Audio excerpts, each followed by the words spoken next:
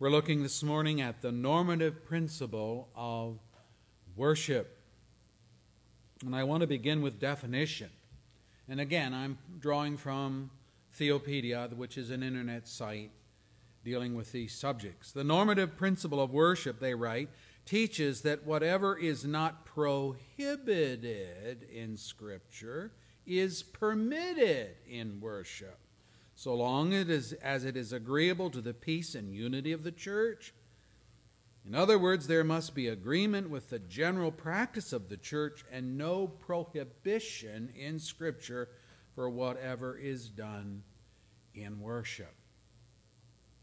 Now, I'm sure that you can see that this is a pretty serious shift in emphasis concerning worship from the regulative principle that we have been studying. Again, the regulative principle is this: the worship of God should include those and only those elements that are instituted, commanded, or appointed by command or example in the Bible. Whereas the normative principle asserts that if something is not prohibited in Scripture, it's permissible, so long as it agrees with church consensus. See the difference? The regulative principle, although it's one devised by men, it is based upon the sola scriptura, which is one of the leading principles of the Reformation. The Scripture alone, sola alone, scriptura, the Scriptures alone,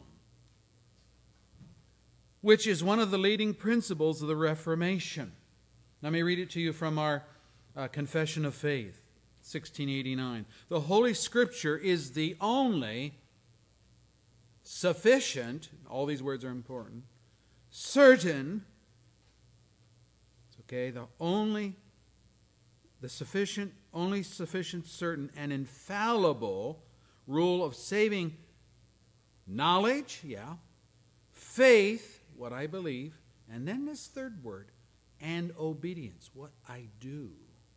What I do. That's Article 1 of the Confession, paragraph 1. And in paragraph 6, we read this: the whole counsel of God concerning all things necessary for His own glory, man's salvation, faith, and life is either expressly set down or necessarily contained in the Holy Scriptures, to which nothing is to be added at any time, either by new revelation of the Spirit or by the traditions of men. 1689 Confession, Article 1. Now, here's my question. Why would the Reformers lean so heavily upon the principle of sola scriptura, the Scriptures alone, as our only rule of Christian conduct? Why would they do that? Well, it is because in searching the Scriptures, Luther, Zwingli, Melanchthon, Calvin, and others discovered that the Church of Rome had elevated both the church and tradition above the Scriptures, and in so doing, they invented and ordained as doctrine things never found in the Bible. And Rome has a lot of these, even to this day. The sinless conception of Mary, that she was born without a sin nature. You're not going to find that in the book. The worship of Mary, you're not going to find that in the book. Purgatory, some kind of an intermediate state between here and hell. You're not going to find that in the book. Indulgences, what are those? Those are tickets that you can buy, paying a certain money to the church, to get you out of hell. The crucifixion of Jesus in the Mass every week. Ongoing re-sacrificing. So the Reformers asked the question, wait a minute, does the church define the Scriptures, or or do the Scriptures define the church? Rome said, hey, it's the church that defines the Scriptures. That's why we have in Roman Catholic Bibles books that are called the Apocrypha, and that's why we have all these, what we would call additional teachings that aren't found in the book. They'll say, well, we know it's not in the book, but it's in church tradition. It's part of our modus operandi. Now you will recall, and this is our scripture for today, that Jesus locked horns with the Pharisees of his day over this very issue, Mark 7. The Pharisees and some of the teachers of the law who had come from Jerusalem gathered around Jesus and saw some of his disciples eating food with hands that were unclean, that is, unwashed. Now this is nothing to do with hygiene. They didn't know about germs and all that good stuff. This is ceremonial washings, okay? So this is what they're accusing Jesus and his disciples. Some of your disciples eating food with hands that haven't been ceremonially cleansed. And it goes on. The Pharisees and all the Jews do not eat unless they give their hands a ceremonial washing, holding to, where'd they come up with this? The traditions of the elders. What elders? The elders of the Jewish faith. So they do these little dippings, and shake off the water or whatever, and that was supposed to purify their hands. When they come from the marketplace, they do not eat unless they wash. And they observe many other traditions, such as washing of cups, pitchers, kettles. Again, not hygiene, not you doing your dishes. It's not that. But it's this ceremonial thing. So, the Pharisees and teachers of the law asked Jesus, why don't your disciples live according to the tradition of the elders instead of eating their food with unclean hands? And he replied, now listen to his reply. Isaiah was right when he prophesied about you hypocrites. As it is written, these people honor me with their lips, but their hearts are far from me. They worship me in vain. Their teachings are but rules taught by men. You have let go of the commands of God and are holding to the traditions of men. And he said to them, you have a fine way of setting aside the commands of God in order to observe your own traditions. Mark 7, the first 9 verses. Now you see that problem. The idea is our traditions are just as important, and maybe more important, than anything you're going to find in the book. And so this is what was going on. Now that leads us, if you're looking at the bulletin outline, to a problem that is in the normative principle. The bottom line is what is approved, what is practiced in the worship of God becomes a matter in the normative principle of personal preference or taste, so long as no prohibition can be found in the Scriptures. Now think of this. Although the Bible has a list of do's and don'ts, in Scripture, when it comes to worshiping God, much more is left unsaid. Think about that. So, if the unsaid becomes the basis for worship and what can be done, it opens the door to the imaginations and the inventions of men. It's like saying, well, anything goes. Or this way, so long as it does not violate a clear prohibition in Scripture, we should be allowed to do it. That's the emphasis of the normative principle. Charismatic sensationalism, contemporary worship, seeker-sensitive programs, appeals to felt needs, dance, drama, rock bands have all risen to popularity on the mantra, well, God doesn't prohibit this practice. There are professing, they say, conservative churches in America which have bars built into their buildings, movie theaters in their buildings, coffee houses in their buildings. Every bit as guilty of Jesus' condemnation of the people of his day whom he accused. Jesus entered the temple area and drove out all who were buying and selling there. He overturned the tables of the money changers and the benches of those selling doves. It is written, he said to them, my house will be called a house of prayer, but you are making it a den of robbers. Matthew 21, verse 12 and 13. A lot of that's going on in our own day. And I don't think it's fundamentally different than what the writer of the book of Judges observed. In those days, Israel had no king, and everyone did as he saw fit. Judges 21, verse 25. What they did in the political realm, they also did in the spiritual realm. The idols were in their homes. They were intermarrying with the pagans, which was also forbidden by the word of God. But they did it anyway. They did more. God had warned. Here's his warning. Break down their altars, speaking of the idolaters. Smash their sacred stones. Burn their Asherah poles in the fire. Cut down the idols of their gods. Wipe out their names from those places. This is what they were to do when they went into the land. Now notice the next phrase. You must not worship the Lord your God in their way. What way? The way idolaters worship their idols. You don't worship me the way they do their idols. I read on. But you are to seek the place the Lord your God will choose from among all your tribes to put his name there for his dwelling. To that place you must go. There bring your burnt offerings and sacrifices, your tithes, your special gifts, what you have vowed to give as your freewill offerings, and the firstborn of your herds and flocks. There, in the presence of the Lord your God, you and your family shall eat and shall rejoice in everything you have put your hand to, because the Lord your God has blessed you. You are not, listen to this, you're not to do as we do here today, everyone as he sees fit. Deuteronomy 12, verses 3 through 8.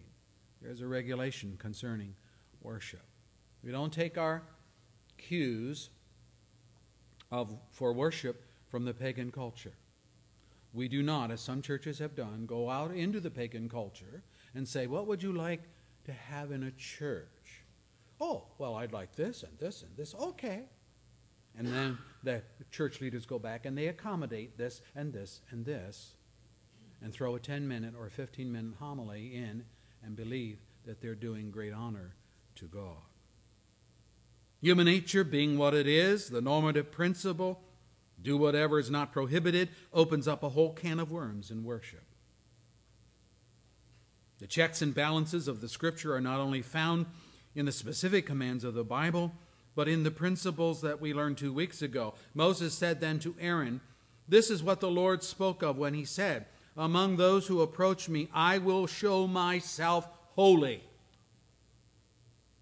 And in the sight of all the people, I will be honored. And Aaron remained silent. Leviticus 10, verse 3. The principle that God is holy, that's how we approach him. And he is to be honored. That's how we approach him. And Aaron, this was after the execution of Aaron's 2 wicked sons for their conduct. The sad commentary on today's churchgoers and leaders alike is that they cannot discern what is holy. They have the audacity to believe that everything they do demonstrates honor and respect for God, simply because in their mind, what God has not forbidden particularly must be acceptable, must be approved by God. It is as we studied last week with David's appeal to the people in transporting the ark on a cart. We read the whole assembly agreed to do this because it seemed right to all the people. 1 Chronicles 13, verse 4. David says, what do you guys think? Yeah, well, that sounds like a good idea. Let's do that. So they did it. And Uzzah paid the price. In this case, however, what seemed right had a specific command of God prohibiting it. The ark was to be carried on the shoulders of the Levites, not in a cart new or otherwise, drawn by oxen, the practice of the pagan Philistines who didn't know any better. And they got away with it because they didn't know any better. This is what happens when the seems right overrides, this is what the Lord commands. And then, like David, we are aghast when God judges us as he did with Uzzah. The normative principle it's too broad. It doesn't give due caution to Solomon's wisdom. There's a way that seems right to a man, but in the end it leads to death. Even in laughter the heart may ache, the joy may end in grief. The faithless will be fully repaid for their ways, and the good man rewarded for his. A simple man believes anything, but a prudent man gives thought to his steps. A wise man fears the Lord and shuns evil, but a fool is hot-headed and reckless. Proverbs 14, verse 12 through 16. Anything goes. But Solomon says, no, anything doesn't go. A prudent man gives thoughts to his steps, where he's going to go. And a wise man fears the Lord and shuns evil. It's interesting to observe that those churches which follow the regulative principle that Scripture must command or approve or model the things that are done in worship are the grace churches, whose appreciation for the authority of the Scriptures undergirds all that is done in worship. Whereas those churches which oscillate towards the normative principle, the anything goes if it's not prohibited, are churches where God's word in preaching and practice take a backseat to entertainment styles that appeal to the whims of the people. That's fact. That's what's going on in our culture. And that brings us to the second point in the outline. The new covenant God is identical to the old covenant God. And under that, notice that God is one, not two. Perhaps, as we have studied the sin of Nadab and Abihu, both priests, both sons of Aaron, who were struck dead by God for offering unauthorized fire in their worship, or again, the sin of David in transporting the ark of God on a cart that Uzzah reached out to stabilize when the oxen stumbled, and he also struck dead. Perhaps, I say, the notion will kind of creep into our minds, well, that was the God of the Old Testament. But we Christians live in the age of grace, not law. And that being so, God does not deal with sins of worship in the same severe way in which he dealt with these people in the past. Is that what we think? I remember reading in a biography of Charles Dickens, one of my favorite authors, whose wonderful stories include A Christmas Carol and Oliver Twist and David Copperfield. I remember reading in the biography that Mr. Dickens did not like the God of the Old Testament. Let me read a little bit from the biography. Dickens wrote The Life of Our Lord. It's a children's version of the New Testament. Dickens wrote The Life of Our Lord so that his children, and he had 10 children, by the way, would become familiar with Jesus Christ. And he often read the story to them. When his children left home, he gave each of them a New Testament, though not an entire Bible. That is, no Old Testament. To one of his children, he wrote, I put a New Testament among your books for the very same reasons and with the very same hopes that made me write an essay account of it for you when you were little children. He's talking about this work that he did, The Life of Our Lord. He goes on. The Life of Our Lord most clearly expresses Dickens' religious disposition. He respected Christianity's founder, Jesus Christ, who practiced what Dickens so desperately wanted to find in humanity. Jesus loved all people. He rubbed shoulders with social castaways, rebuked the wealthy elitists, and severely condemned hypocrisy.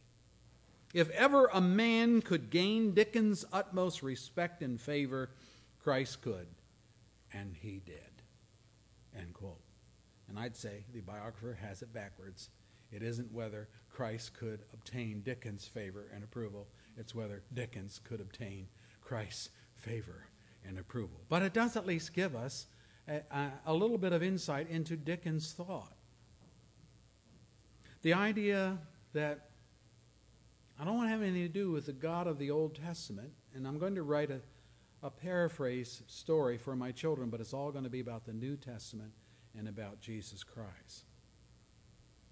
So he would not promote the God of the Old Testament because he believed that that depiction of God was harsh, censorious, judgmental, maybe even cruel at times for some of the things we find in the Old Testament.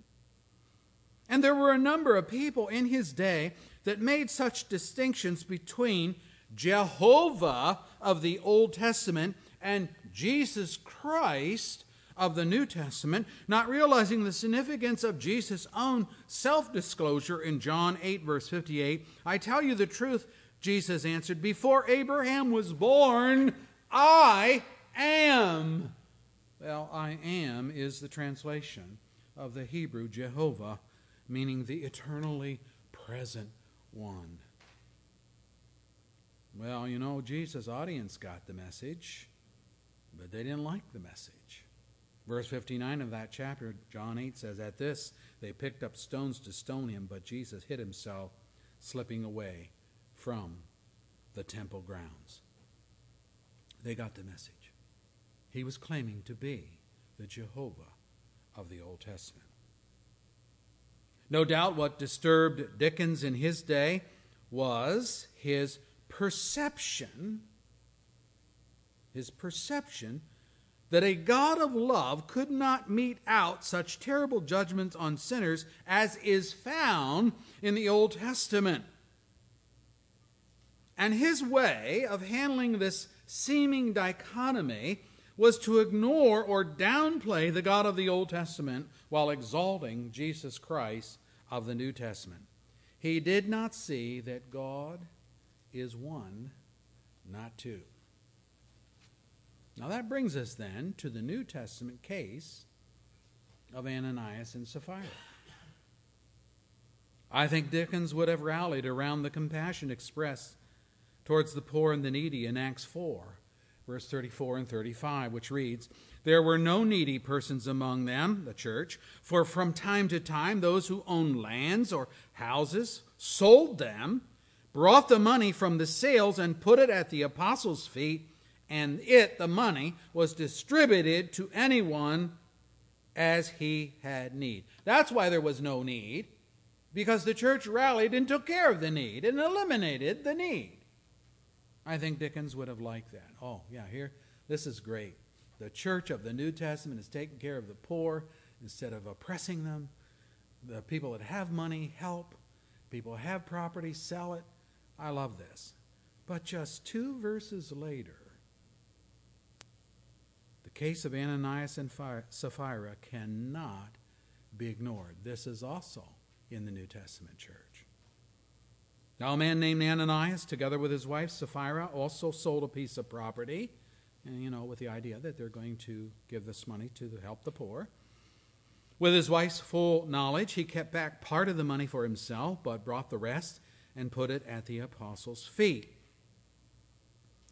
Then Peter said, Ananias, how is it that Satan has so filled your heart that you have lied to the Holy Spirit and have kept for yourself some of the money you received for the land?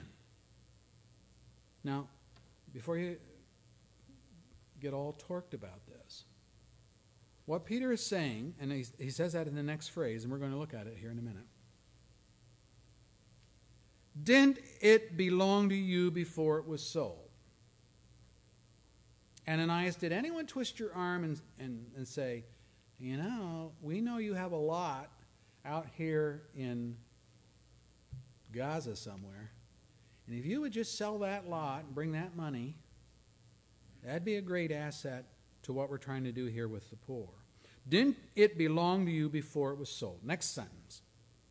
And after it was sold, wasn't the money at your disposal? No one twisted your arm to give the money to the church to help out. No one twisted your arm to sell the land. Now, understand what the sin is here. The sin with Ananias and Sapphira is not that they only gave a portion of the money from the proceeds to the church to help the poor. The sin was that they only gave a portion of the money from the proceeds and pretended that they had given it all. Therein is the sin. After it was sold, wasn't the money at your disposal? What made you think of doing such a thing? You have not lied to men, but to God. When Ananias heard this, he fell down dead and died, and great fear seized all who heard what had happened. Then the young men came forward, wrapped up his body, and carried him out and buried him. About 3 hours later, his wife came in, not knowing what had happened, and Peter asked her, "Tell me, is this the price you and Ananias got for the land?" "Oh, yes," she said. That's the price. Peter said to her, "How could you agree to test the Spirit of the Lord? Look, the feet of the men who buried your husband are at the door, and they will carry you out also." And at that moment she fell down at his feet and died. And then the young men came in, and finding her dead, carried her out and buried her beside her husband. Great fear seized the whole church and all who heard about these events. Acts 5, the first 11 verses. Does that sound any different than the way God would judge sin in the Old Testament? As he did with Nadab and Abihu? As he did with Uzzah? Brethren, let us not think that there is a difference between the God of the Old Testament and the God of the New Testament, or between God the Father and God the Son, or here the Holy Spirit is mentioned, God the Holy Spirit, whom they lied to. There's only one God, not two. And if men think otherwise, they are mistaken and maybe even duped into thinking that things are more, they're a little more lenient in worship under Jesus than they were under the regulations of worship laid down in the Old Testament law. No, the same God demands the same honor and respect, whether manifest as the Son of God or as the Spirit of God, that we find in the New Testament text. Okay, what about the case of the Corinthian church?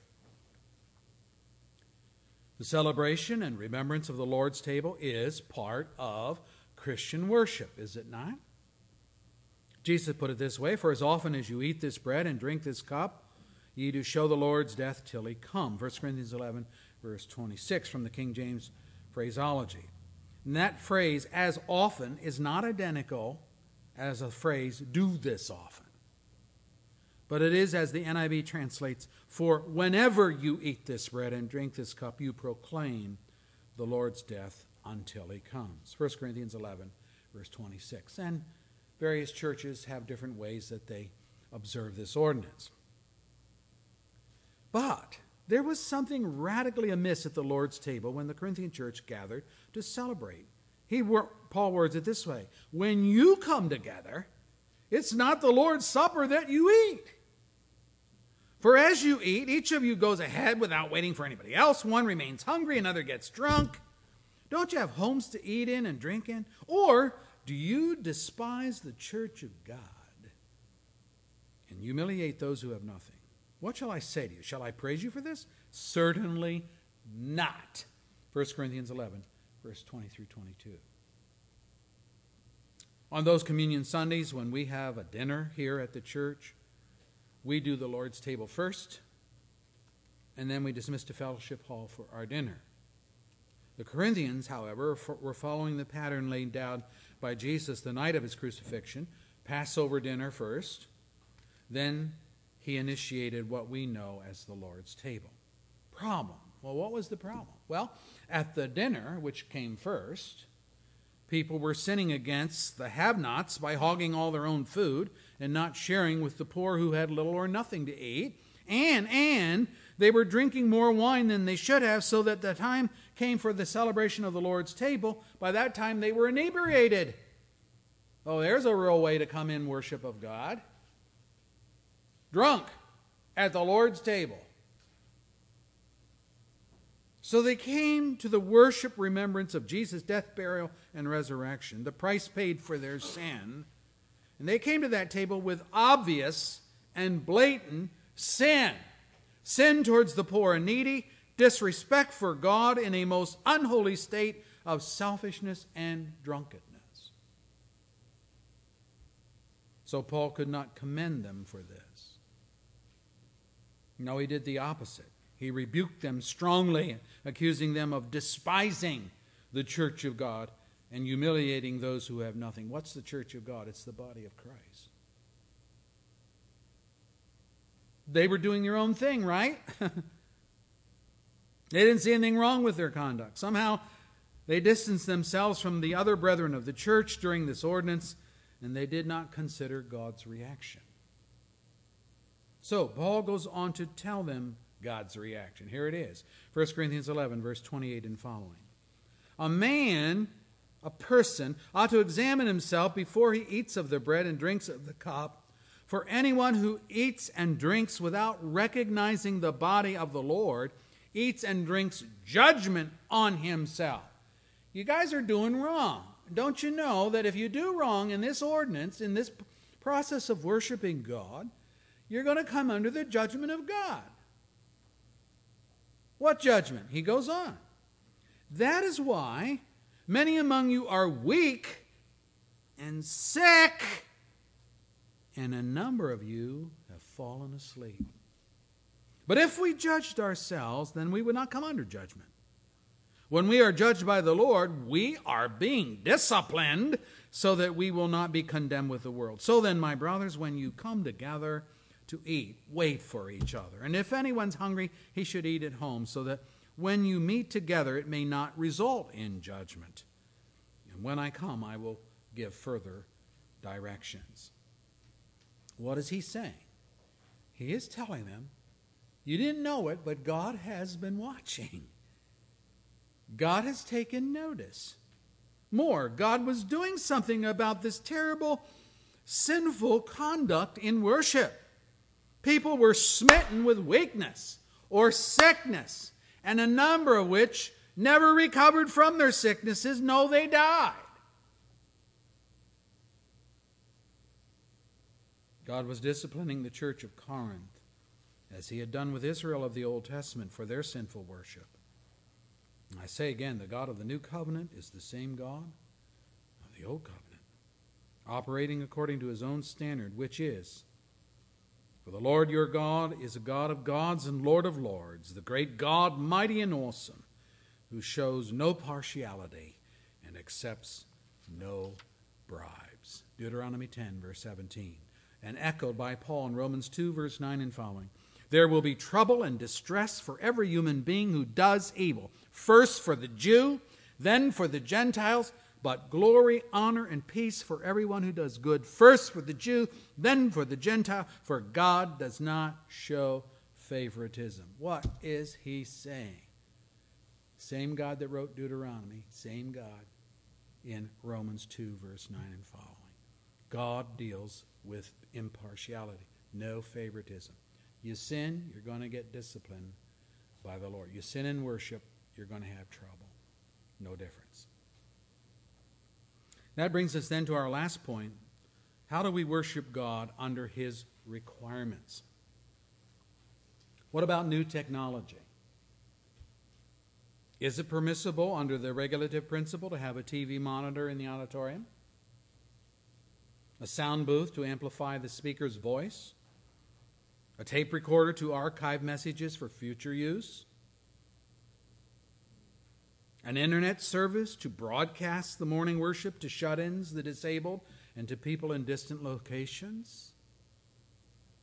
May we have church buildings, pulpits, hymnals, electronic Yamaha pianos, an organ or other musical instruments, air conditioning, a furnace in the winter, flush toilets, electric lights, padded pews. None of these things, now think about this, none of these things are commanded in Scripture. So how do we account for them, or are we in violation of the regulative principle? Because none of these things are addressed in Scripture. Well, I'm going to have a special message on music and worship in the future, but for now I just want you to consider with me these two things. The elements of worship versus the circumstances of worship. What's the elements of worship? We call these the essentials. Things directed by God in Scripture that are to be part of our worship of Him. Such as, here we go, the reading of Scriptures to direct our thoughts towards God, the preaching of and listening to the Word of God, the Bible, singing with praise and gladness in our hearts in praise of God and His goodness, prayer with thankful hearts for what He's done for us and will do, receiving of the tithes and offerings to support God's work within the church. All these things are commanded in Scripture. The observance of the ordinances of Christ, baptism and the Lord's table, again, in the Scriptures. These are the elements, if you have a better word, that's fine. The elements of worship, the non-negotiable items governed by the regulative principle. All these things are commanded by God in the Scriptures. And so we err when we start messing with the essentials. Now, over against the elements, the non-essentials, we have, I'm calling them the circumstances of worship. These are the functional aspects of worship which enable worship to occur. A place of meeting. Okay. The time of day. Who says we have to have worship service at 10:30? Some churches do it at 9:30. The use of pews, or should we use chairs? Musical instruments, yes or no? Okay, what kind of musical instruments? The use of TV monitors, hymnals, computers, sound booths, indoor plumbing. The list is practically endless. But here it is. All circumstances will vary from country to country, season to season, place to place. How silly, for example, to insist on a furnace for church buildings in Africa. No, but again, they might like air conditioning. But alternatively, neither would work without what? Electricity. Brother Blake and Donna and their work in Kenya were not pushing for air conditioning, but they were pushing for the essentials of a well so that people wouldn't have to go to the river and dip muddy water. A well and a generator to run the well pump to get the water out of the ground. What's the principle? Here's the principle. All circumstances must facilitate or serve the elements, the essentials of worship, and must never, here it is, must never rise to the same status as the elements or the must-haves of worship. Let me ask this. People can sing praises to God without instruments, can't they? Yeah. Preachers can preach without a pulpit or without sound amplification. People can sit on benches or on the ground to listen, or stand if they don't want to sit.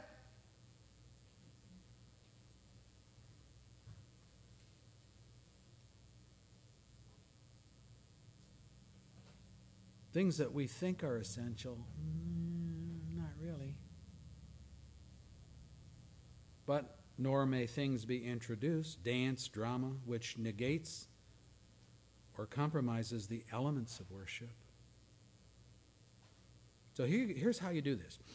You ask, is this, whatever you're going to think about, is this whatever essential for worship, governed by the regulative principle commanded by God? Or, secondly, is this whatever a circumstance of worship, an aid, a facilitator for corporate worship, but not essential, such as air conditioning in warm weather, electricity, indoor plumbing. Do you know that when this church was first built, there was no indoor plumbing? We have pictures of the outhouse out back. We have pictures of a rail that was right over here by this tree. The tree wasn't there. Where they came in with their horses and buggies and tied their horses to the rail. The people gathered for worship. In my home church in Pennsylvania, where I grew up, we never had air conditioning in the auditorium during my whole childhood and teen years. But we still gathered for worship. Know what we had? The deacons handed out cardboard fans stapled to wooden sticks. And everybody sat in the pew going like this while the preacher preached. And while the humidity was 90%. Was that okay? Yeah. That's the circumstances of worship. It's not the essentials. Didn't need air conditioning. Didn't need padded pews. By the way, the pews weren't padded at that time either.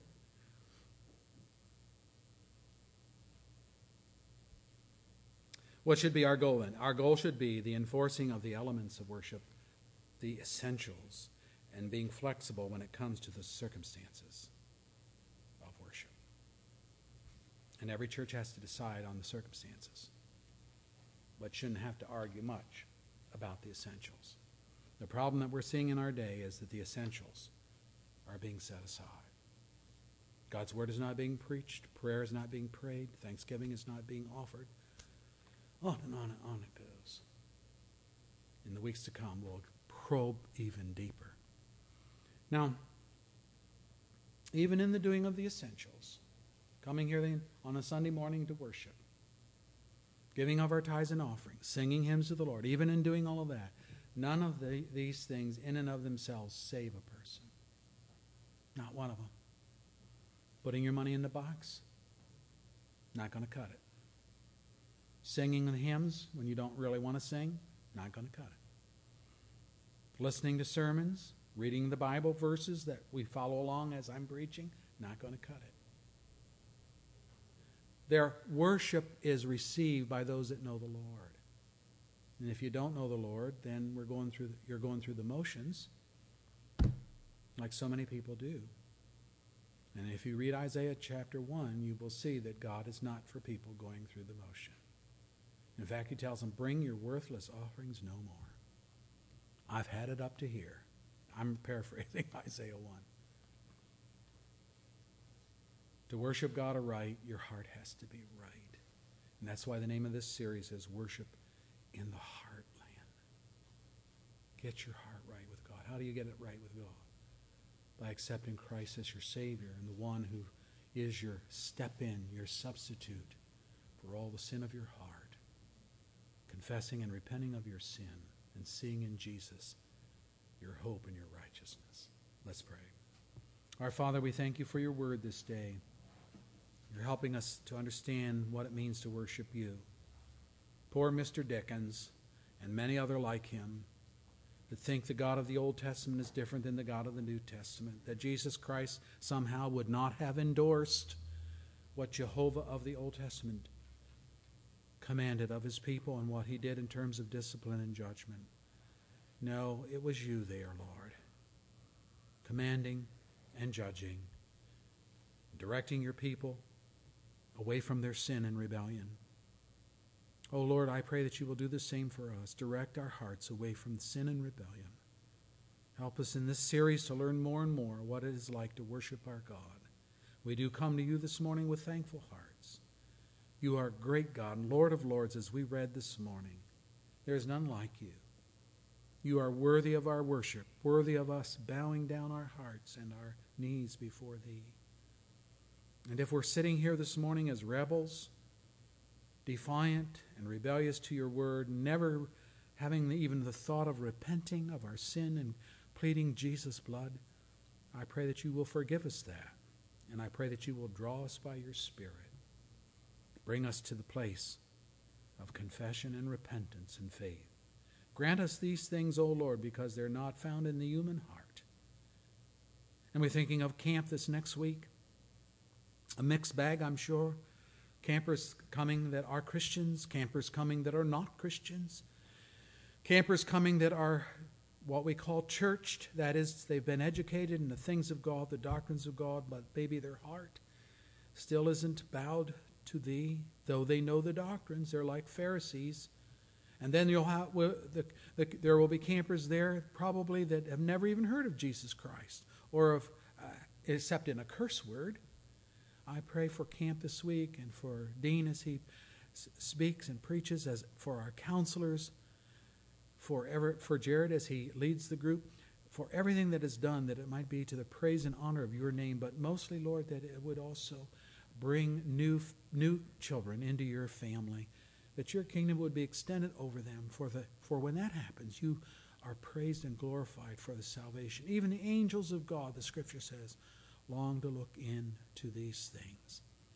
Well, Lord, we long to look into it too, and to see it, and to rejoice with what You will do. We anticipate that this will be a great week of salvation and spiritual growth for those that are Christians, that the campers will be blessed by their fellowship with one another and by learning more of You. In Jesus' name we give You thanks. Amen.